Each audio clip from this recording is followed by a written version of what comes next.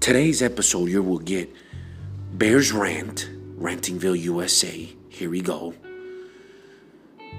Cubs top 10 farm system of the decade.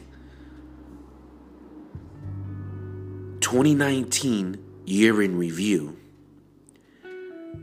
And the decade sports review. As much as I can remember.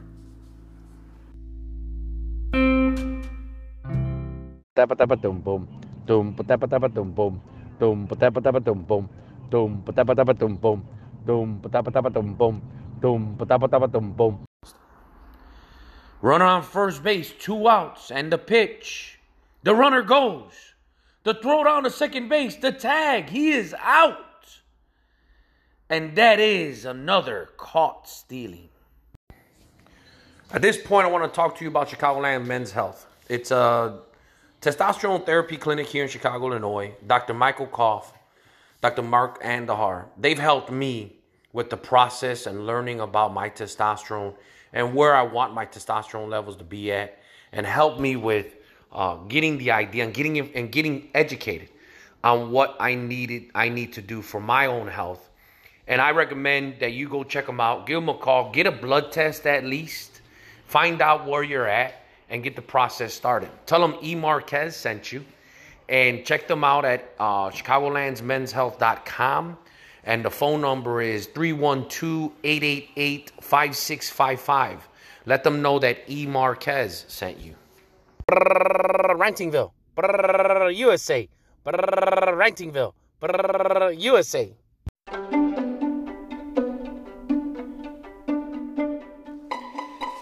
Welcome back to Caught Stealing with E. Marquez.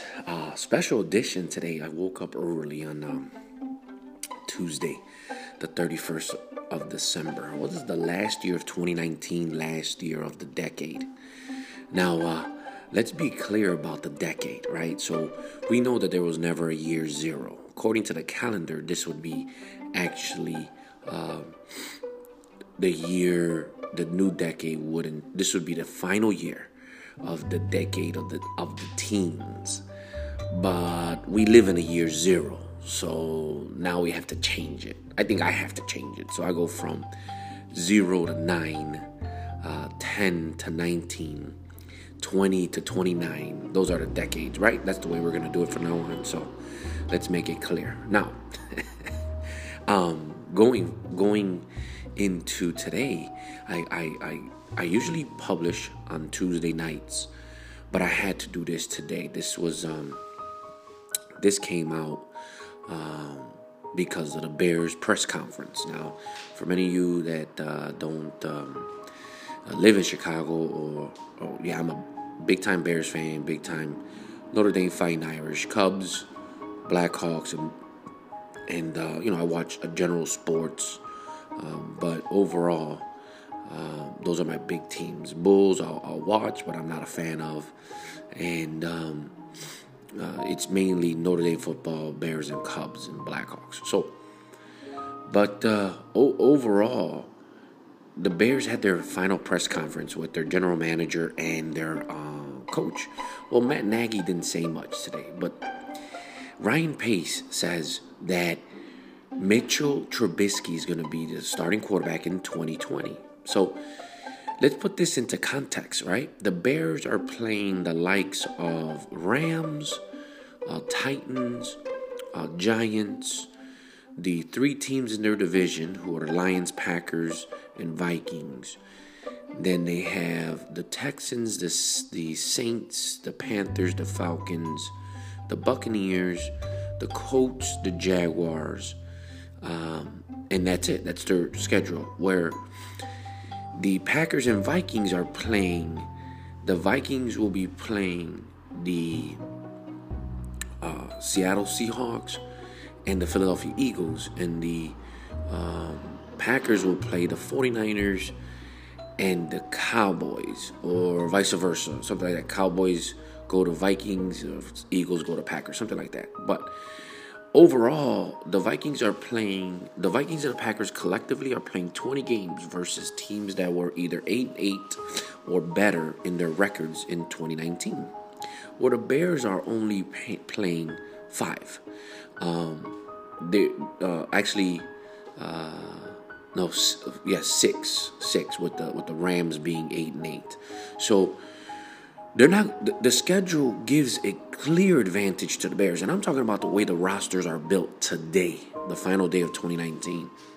Gives a clear advantage to the Bears. So even though the Bears don't do much of a roster overhaul, which is needed, they'll still be in contention to win the division just on the schedule alone. Now, with that being said, the Bears have to fix their tight end position, fix their offensive line, get their running back situation fixed, fix their quarterback. They have to get their cornerbacks and safeties fixed up or re-signed. They need more bulk in the middle. Akeem Hicks is the only one they have there. Everybody else is just average. So they need to fix their linebacker. So overall, in general, they need a good amount of turnover. So we'll see what they do. But the way Ryan Pace sounded today was just appalling. It was just bad. I thought that this love for Mitch, he's our quarterback, and you have Matt Nagy sitting right next to Pace saying that they want Mitchell to read defenses and to get better at reading defenses to master it. Where Ryan Pace then says, well, it's nothing from the neck up. I mean, I don't get it. I don't know if I know they're out of touch. And you have to step up and tell that Mitchell, you have to do things to be able to succeed in this league. You cannot just roll out of bed and throw 4 or 5 touchdowns. And you see it, his footwork. Matt Nagy mentioned today, the routes that the receivers run are in conjunction with the footwork the quarterback needs to be able to complete the pass. So there's times that guys are running open, but Mitchell can't see him because he gets overwhelmed by pressure. I'm talking about wide open to a point where all he has to do is just throw the ball in the air. Because that's how wide open these guys are. There's a mistake in footwork, all of a sudden Mitch is scrambling. And it's really routine. Against the Vikings, there was 2 plays like that. You had J.P. Holtz was wide open, nobody around him for 30 yards.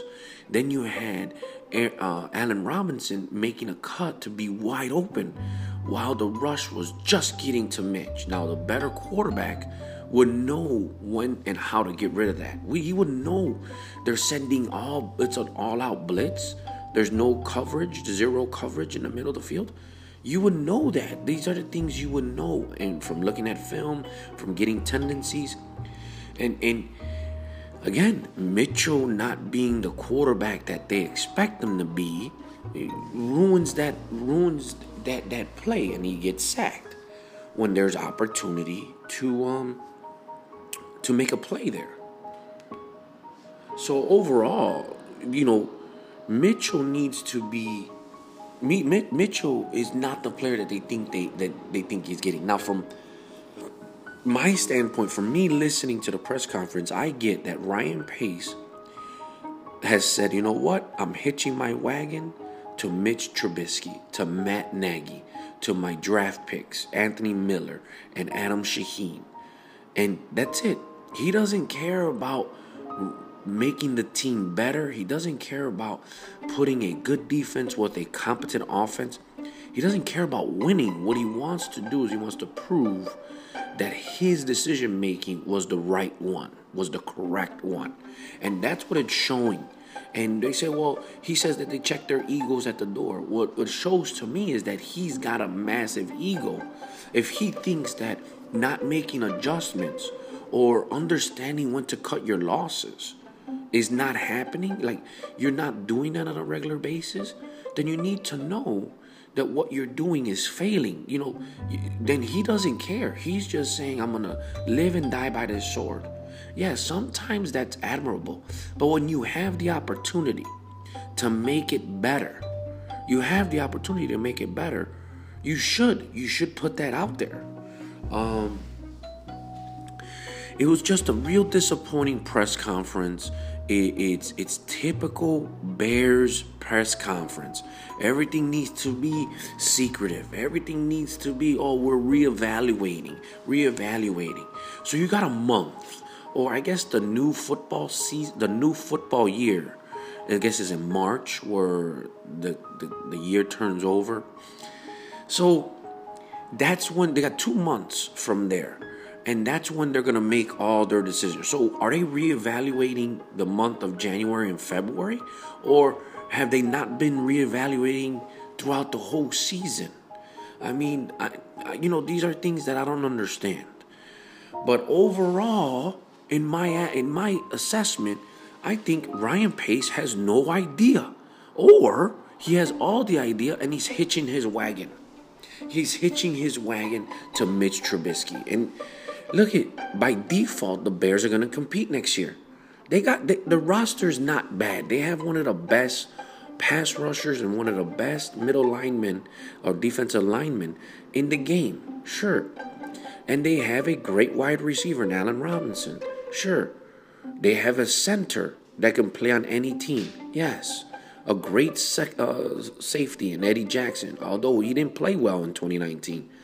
But yeah, they got good players.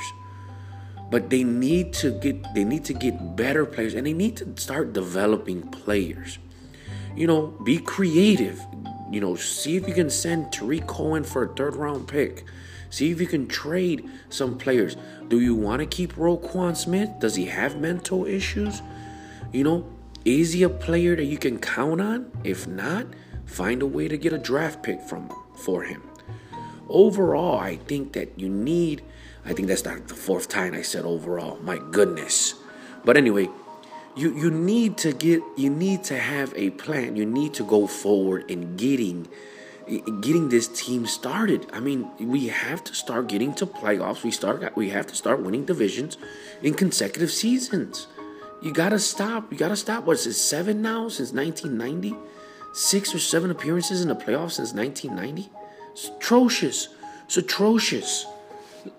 I said in a few podcasts, a few shows ago, I said, if you develop this scheme where a 9-year or 10-year plan, where you win, and reevaluate, win, reevaluate.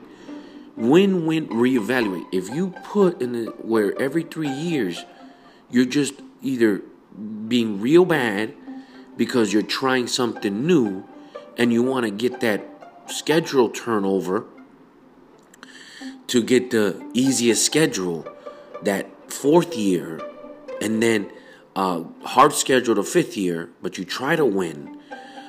And then the 6th year, you get a mediocre schedule, but you tank it or you lose or you're just experimenting. You're going to have 3 seasons of mediocre to horrible football. And you're going to have 6 seasons to division champs to Super Bowl champs type football. You can do these things. If you have a system like that, where it's a formula and you're taking advantage of what the schedule is looking like, that gives you 6 championship runs in a 10-year span or 7 championship runs in a 10-year, 11-year span. You want that. You'll take that. That means you're a dynasty in this day and age of football. But it's hard to do. So every year you're trying to go in with a new plan or a new attack on the season, and you're trying to see how you're going to win it. But each year, since 1994, since the new playoff structure, there's been 4 teams in the playoffs every year, new 4 teams in the playoffs every year. So if that's the case, then you might as well adjust to the times. And I'm kind of wondering why haven't teams figured it out? Or you stockpile talent. So when you're picking in the draft, you should never be picking on need. You should always be picking on the best players. You should always get the top talents. Therefore, when you can trade them off for more picks because you have that position filled, or you're developing that player in another position. You want to get the fastest running backs. He might not be so big, They might not be good in pass blocking, but you can probably ship one off for a third-round pick later in the future. You always want to pick the strong-arm quarterback, the 6'5", 6'4", strong-arm quarterback. If you already got a franchise quarterback, but this guy is developed in 2-3 years, you can get a first round for him, like what they did with Jimmy Garoppolo for the New England Patriots. So this is what I'm saying. Like, you either stockpile your draft picks for later in the future while you're doing good. So if you're picking from 25 to 30 in the first round, you're trading those things off for future first rounds. Or you're trading those off for more second round picks. And then you stockpile and you develop. Or you tank every 3 to 4 seasons. So that way you have a winning season 7 times out of 10.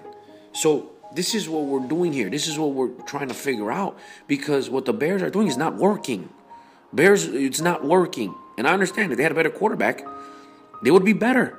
Matt Nagy has to be better as a head coach. Now, as a head coach, he's probably fine because he's got the respect of the room. But as a play caller, he has to be better. He has to be better. I think against the Vikings, and nobody says this because I don't think anybody was watching, to be honest, but I think they did like 7, 10, 11 wide receiver screens. And was that Mitchell picking that play like a run-pass option and he just threw the wide receiver screen? Because they did a lot of them. They did a whole bunch of them. And I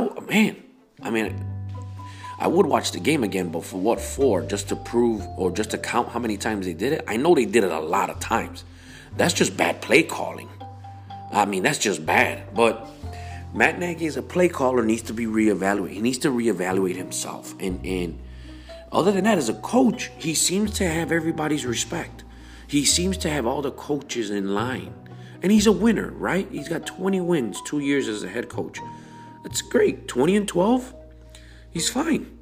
If you count the playoff game, 20-13, that's good. That's a positive weight. That's a positive note. One coach of the year, fine. But his offense is not great.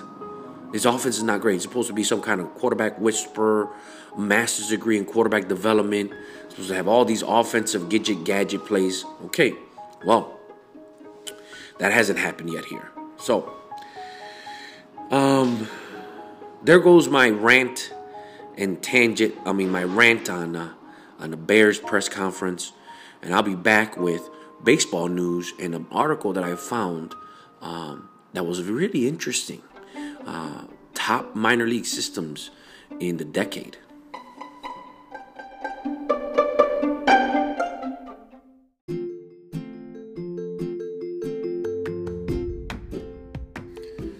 Okay, I'm back for talking about the top farm systems of the decade.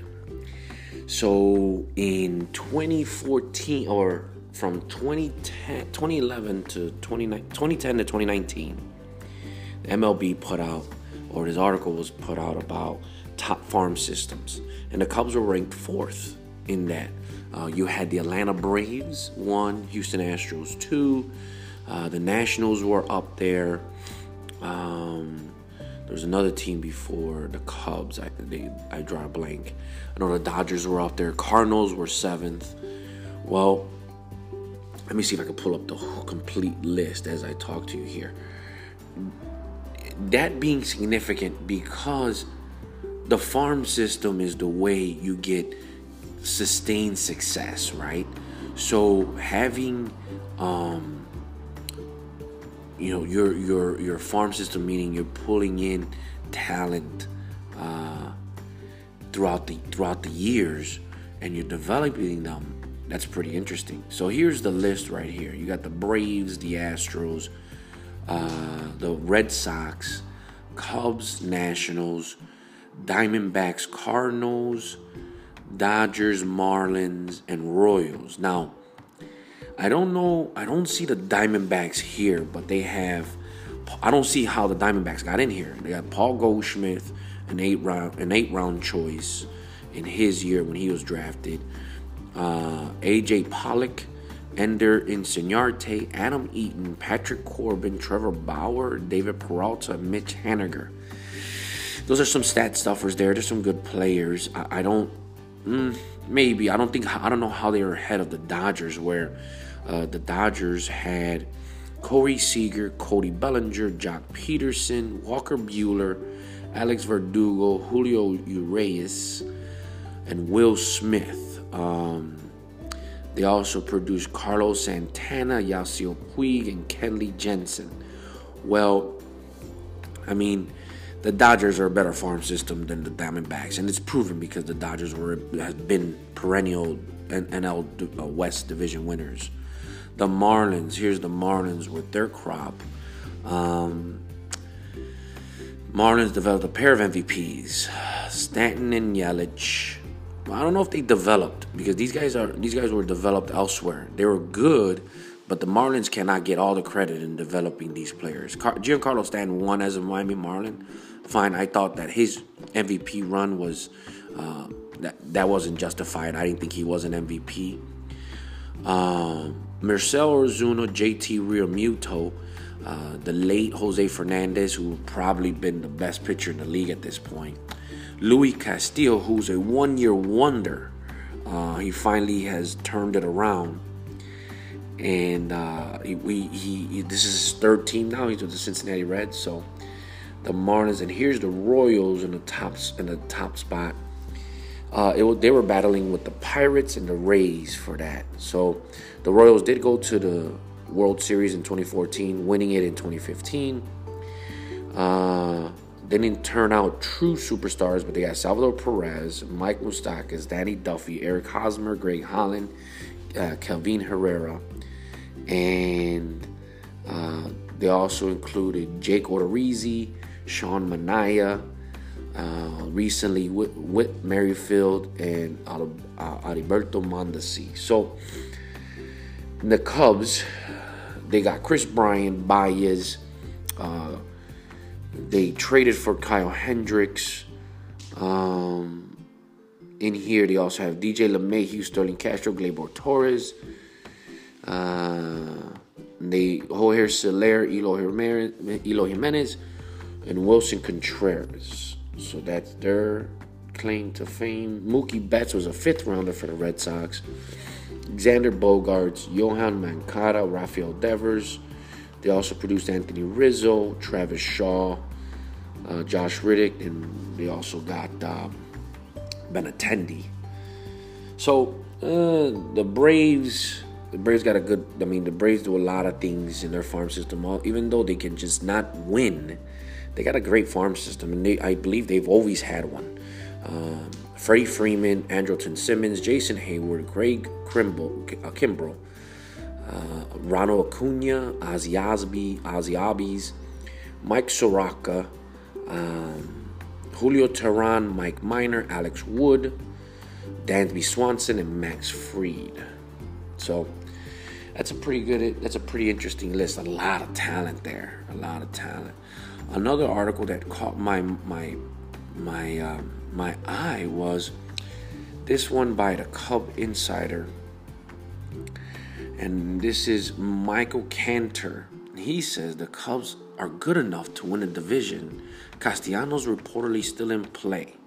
So I thought that, the Cubs, here it says, in an elementary concept to consider when, based on cumulative WAR, the roster as it currently sits should be considered the favorites to win the NL Central. Maybe it makes sense to Cub fans to expect a roster reset due to the sheer disappointment of last season. But it's not that easy a decision for the guys whose jobs are dependent upon the success of the team. So he goes on to talk about the 71 team. He says stuff based on the fact there is no reason to think that this year's roster isn't good enough to get back to the postseason. Of course, they'll need to replace Cole Hamels, Ben Zobrist. If they can't get Nicolas Castellanos back, they need to replace him. They also need to choose Tyler Chatwood, Alec Mills to grab the final rotation spot, Nico Hoerner and Ian Happ to make big jumps. The likelihood exists that Theo Epstein will break up his core as finances will dictate, though the Cubs president of baseball operation has perhaps been tasked with trimming the payroll to get near or under the $208 million tax threshold. The Cubs will still have the highest payroll in the division, if not the entire National League. I'd venture to guess if there was a way to keep his team together and add a few pieces in free agency, Epstein would rather do that. Okay. Incredibly, and according to inside sources who have talked to John Morosis, the Cubs are still in on Castellanos. Rowan Wick is one of the shining examples of effectiveness of Chicago's new development strategy for its young pitchers. The Cubs have this new way to develop pitching in their minor leagues, and they just rolled this out not too long ago. And I guess Rowan Wick is one of those prized talents. Well, overall, I think the Cubs, there's no question that the Cubs, people are sleeping on the Cubs. And even in our own fandom, we're sleeping on the Cubs. Because remember, they're talented enough. They have 4 of the top players in the National League, if not the major leagues. They're not a bad team. It's more of lineup construction. And I went couple episodes ago talking about lineup construction. And if the Cubs had a system where their lineup construction was consistent and these players knew where they were every day they were in the lineup, I think it would be a better outcome. All because of it's just routine, right? It's baseball players say they love routine. Although when I played baseball, it wasn't about routine. It was just making sure I felt good. Sometimes if I felt bloated or if I felt like I had to take a shit, that wasn't good. If I had a foggy headache or, my knees were not bending the right way, my arm didn't feel the ball throwing the right way, that was what it was all about. It wasn't, I need to brush my teeth with my left hand in game day. I need to use these underwear. I need to make sure I tie the right shoelace first and then the left. I need to put eye black in this direction and then in this direction. There wasn't none of that stuff. It was more, everything was about feel. When it was cold as hell outside in Chicago, how did I get myself ready and going, And then preparation, knowing who was I going against, knowing the tendencies of other batters. Since I was the catcher, I had to know more than the pitcher. Remember, pitchers have this ego that, first of all, they don't make mistakes. Secondly, you need to help them from making mistakes. Everybody else, this is pitchers. Pitchers are like, hey, I can only do so much. You got to help me. And then they won't give you the credit for giving you help, but that's okay. You won. And you pat them on the back and you tell them, go sit down, go play golf, go chill, and we'll talk again in 5 days. This is what pitchers do, And in my situation in college and in high school, the pitcher was actually your third baseman or your shortstop or your center fielder, So, but when the pitcher's on the mound, it's never his blame. So they have a routine, they have a system, and you got to help them. So being the catcher, you have to know these things. And preparation is what gets you into that game mode. Now, the superstition part or the routine part, a lot of these guys go by it because they don't want to. If they break their routine and then they pull a hamstring or roll an ankle or get beamed by the ball in the back and it leaves a welt, they'll say, oh man, that happened because I didn't go through my routine. Or they went 0 for 4. They'll say something like, man, you know what? I shouldn't have left my routine. And, that's how it is. It's how it is with baseball players. So if you get these guys in their positions, not only on defense, but in offense, in their batting order or in where their talents fit well in the lineup, I think it'll be a different ballgame. I truly do. So I don't want the Cubs to have to trade anyone. Will they trade people? Only if it benefits them. If it doesn't benefit them, there's no reason to trade Kris Bryant. But if Chris Bryant brings back 2 starting pitchers, a minor leaguer, and an outfielder, then yeah. Or if I can get a stud in return, and I know I got a good chance in extending his contract, then yeah, I'll trade Chris Bryant. I'll trade Contreras if he brings me back 5 studs. But I'm not going to trade them if I don't need to. And that's because you have replacements at third base. You have replacements at catcher. Those are already there. You need pitching. You want young pitchers. And you want to be able to construct. You want to be able to construct your lineup around the guys that are going to be there. And right now, if the Cubs do get Castellanos back, this team should be built around Baez, Castellanos, Rizzo, and Contreras. If you deal Contreras, then Baez, Rizzo, and Castellanos is fine. You're not getting rid of Hayward's contract, so he's going to be in there. Should be batting 6th, 7th, or 8th.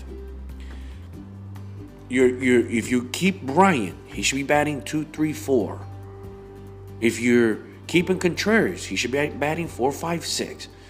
But you gotta build around the Castellanos and the Baez, and when you do that, you're gonna have a better structure for your lineup. So, and that's where I feel about this year, and regarding these 2 articles about the farm system and about the Cubs still being the most talented to win the division in 2020. So I'll be back with talking about end of decade stuff. So just a little 5-minute, 6-minute session of that, and we'll go into the new year on a good note, and we'll go from there. Be back soon.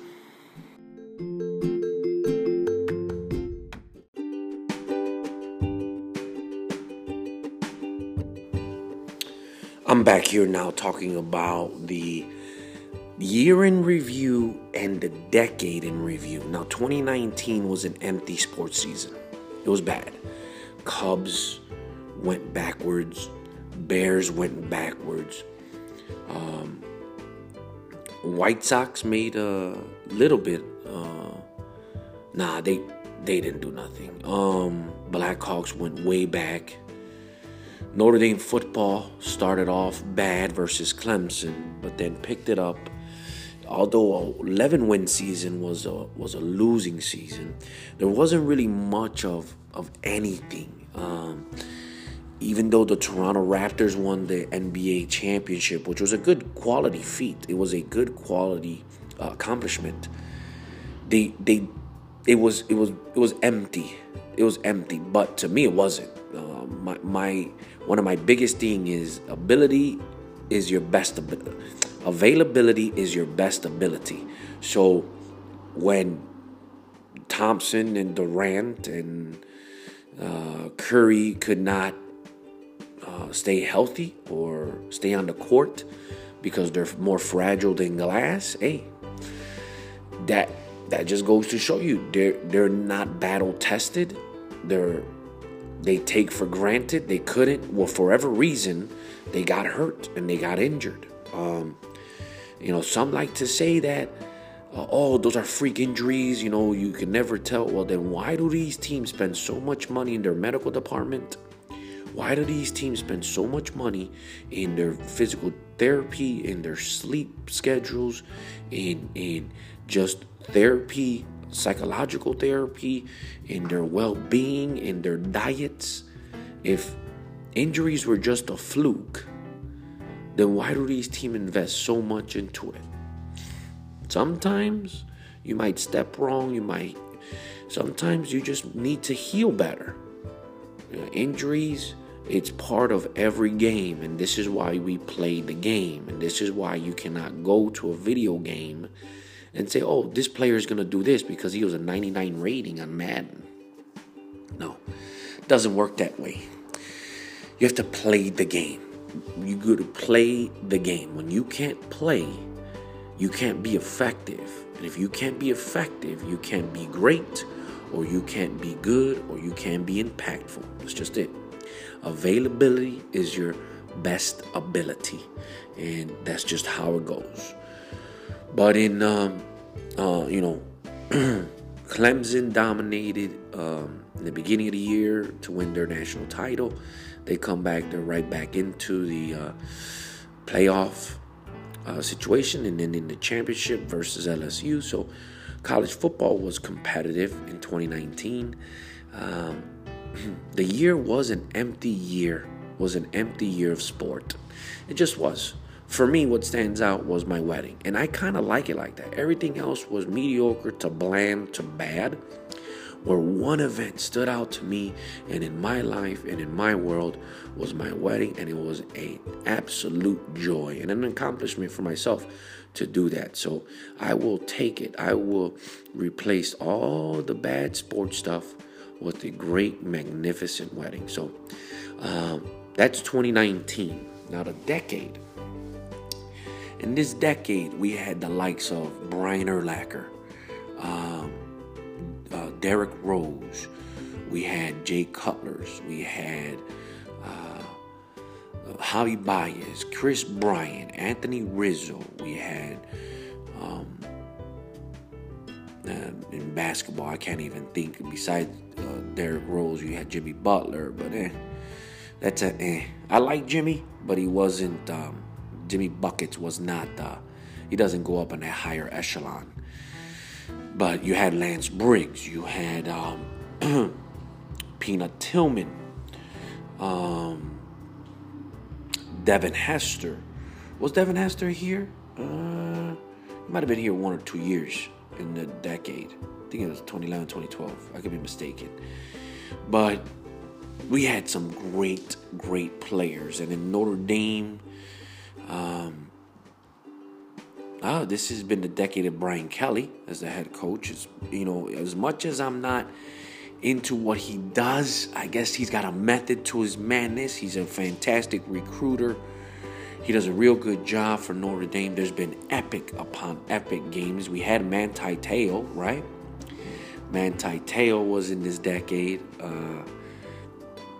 Not much quarterbacks to mention. Wimbush and Ian Book.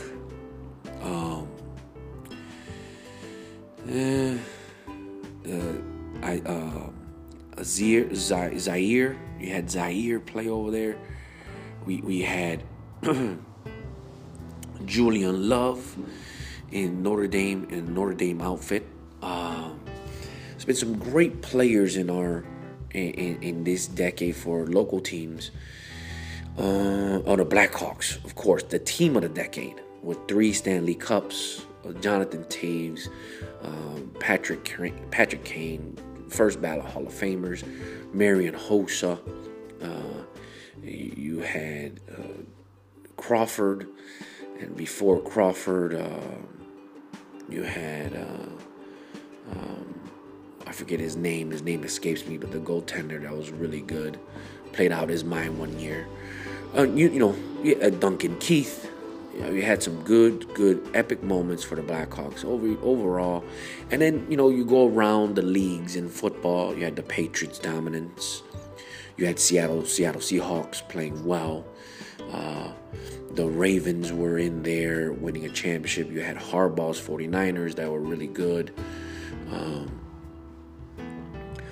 You had the New York Giants doing beating the Patriots to end their perfect season.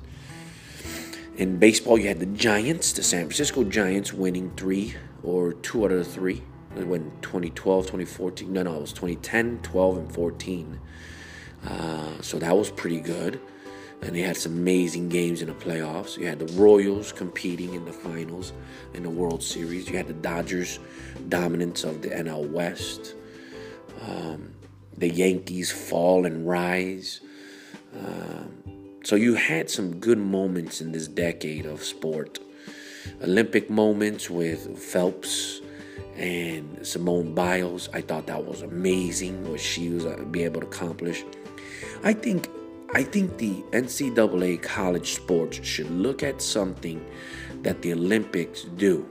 The Olympics, you don't get paid. You don't get paid for being an Olympic athlete. You don't get paid by the USOC or the U.S. Olympic Committee. I don't know what it is. But they don't get paid from them. But they make so much money in endorsements.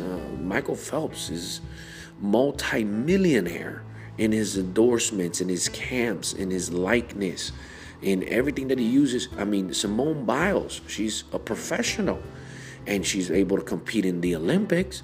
College football, college baseball, they need to do this. They need to be college Olympics. They need to be able, Olympic sports. They need to be able to sell off or be able to make money on their likeness and the endorsements, because they're a reason why these teams or these players, being a college athlete is still a high-level athlete. So I liken to see them do something in that nature. And I like to see it soon. If I replace the decade, if I forget about the past and go into the future, what I would be looking for in the 20s would be Notre Dame to be able to compete and be national championship contenders for a long, long time. I mean, the whole decade in football. I would look to see the Bears' development. 2020 is the year.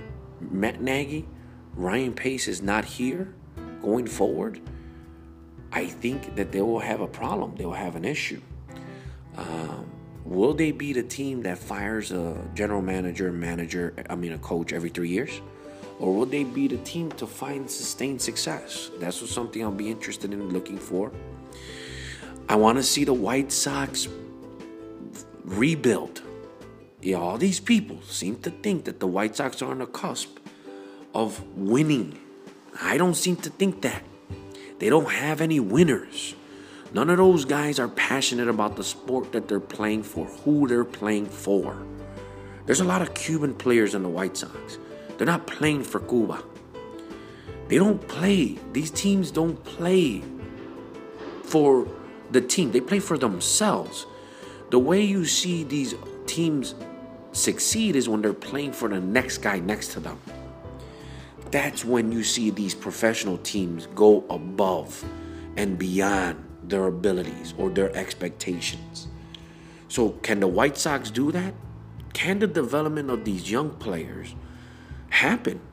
Do you trust the White Sox brass or the White Sox minor leagues to develop these young players? I heard a story that the White Sox the White Sox organization, it only has like 4 offices. It has the CEO, as the CFO or the COO. Then it has baseball president of operations, and then the general manager, and then scouting director. And that's it. Where other organizations have 20, like the Blackhawks, they have like 10, 12, 15 offices. Director of marketing in-game, director of marketing, recruiting, director of scouting, president of business operations, president of hockey operations. The list goes on, and they're in the same building. I don't know this for a fact because I'm not in there, but it'll be interesting to see, because can the minor league system, are they equipped to develop talent? It's a question I ask. I want to see where this talent goes. Because if this talent does not become something, then what was this rebuild for? I don't like prospects. I'm not a fan of prospects. For every 5, 6, 7 prospects, 1 or 2 are going to make it. I think it's actually 7 to 10 prospects. 1 or 2 is going to make it. So if you have a prospect-rich system of 15 top guys, 2 or 3 are going to make it. And that's where you got to develop your team from. Because there's going to be some that get hurt. There's going to be some that don't pan out. There's going to be some that you trade off. And, what do you do then? Putting this thought that the White Sox are on the cusp of greatness. Don't understand it. I have to see it on the field. I have to see it on the field. Don't give me garbage stats. Give me wins. Give me games that they've come from behind, that they've dominated from first inning to ninth inning. Give me these games that they win. Put them, string some wins together. 7 in a row, 10 in a row, 20 in a row. Yeah, I like to see it. Did they handle the Twins last year? In the beginning of the year, the Twins dominated them. At the end of the year, Twins were already comfortable. White Sox played well against them. Twins won 100 games. The Indians won 96 games. People think that the Indians are giving up. They still got Francisco Lindor. Until that guy is gone, the White Sox are going to have a problem. They got a great starting pitching staff in Cleveland. White Sox are going to have a problem. So the Twins and the Indians are not going anywhere. Yeah, the other two teams, Detroit and Kansas City, they're worse than majors. But where are the White Sox at in that realm? You know? And also, what I also want to see is I want to see baseball come back. You know, this is not analytic ball. I don't want to see 6-7 home runs in a game and 30-35 strikeouts in a game. This is not analytic ball. This is baseball. Don't tell me analytics is the right way to do it. It's fine to have analytics, but it's also fine to have talent. And if you want to be entertaining, if you consider yourself entertainment, you have to play the game at a level that the regular Joe, that the regular person can only imagine and dream of playing. You cannot just play a game where you strike out 4 times and then you run into one that goes 400 feet. You can't do that. You can't do that. Baseball needs to come back. You need to have quality, high-level play. You got to have quality professional at-bats. You have to have quality professional pitching. The umpires need to be top-notch. Look at everybody wants robot umps, but remember, until they figure out how the ball goes through the zone and not touch the zone, they're already having problems in the experiment where they're calling strikes and the ball's hitting the ground because a curveball barely nicked the front of the strike zone. No, it has to go through the zone. And this is what's not understanding. It's a cube above the plate, or a 5-sided hectagon, or cube, I'm sorry, because the point is still the zone. That's still the strike zone. So the ball needs to go through the cube for a strike. So take this analytical stuff, throw it in the garbage. If it doesn't help you get runners in scoring position and bring in runners in from scoring position, then, don't tell me 25%, 30% means, this guy always hits it here. No. Play baseball, basketball. Analytics is starting to rear its ugly head into basketball. In the next decade, I would love to see NBA basketball become basketball again. Pass the ball. Move the ball, move yourself. Back screens. Front screens. Pick and rolls. Defenders, defend with your hands up. Defend with your hands in passing lanes. Offensive rebounding. Rebound, secure the basketball. Less turnovers.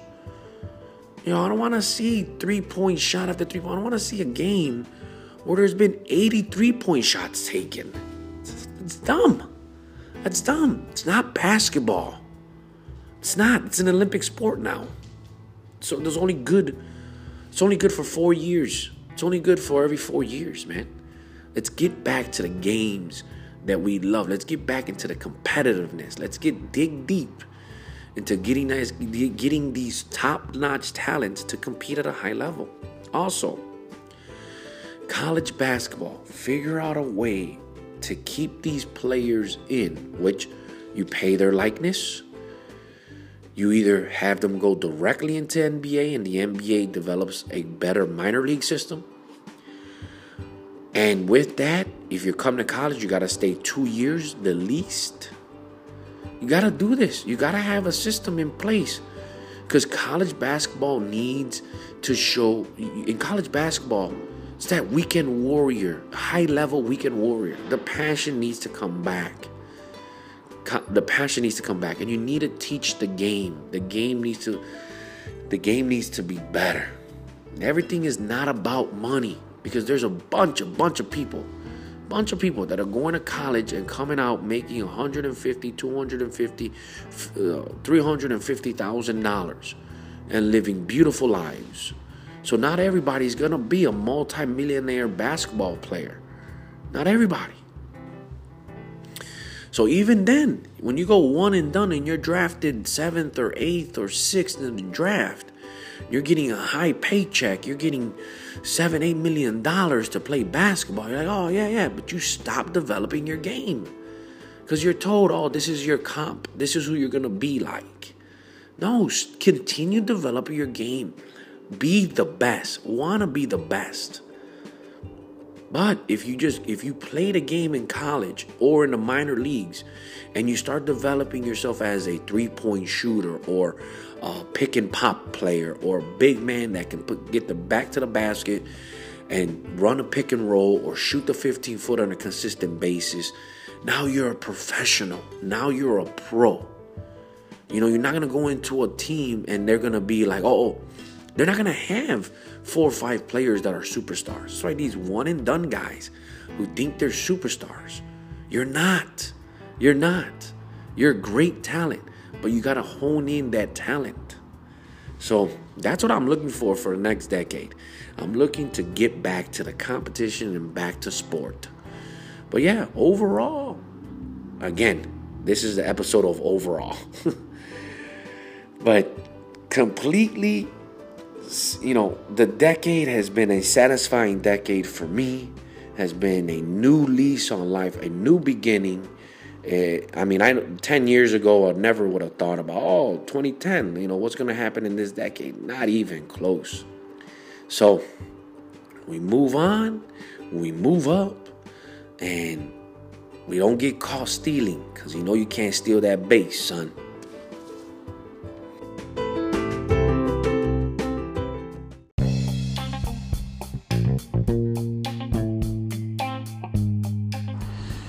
And there it is, another episode of Caught Stealing with E. Marquez. Hope you enjoy it.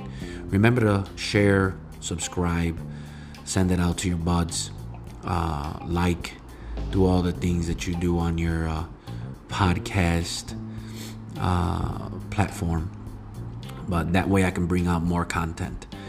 I'll still be doing 2 episodes a week. So I'll see you guys soon. Take care now.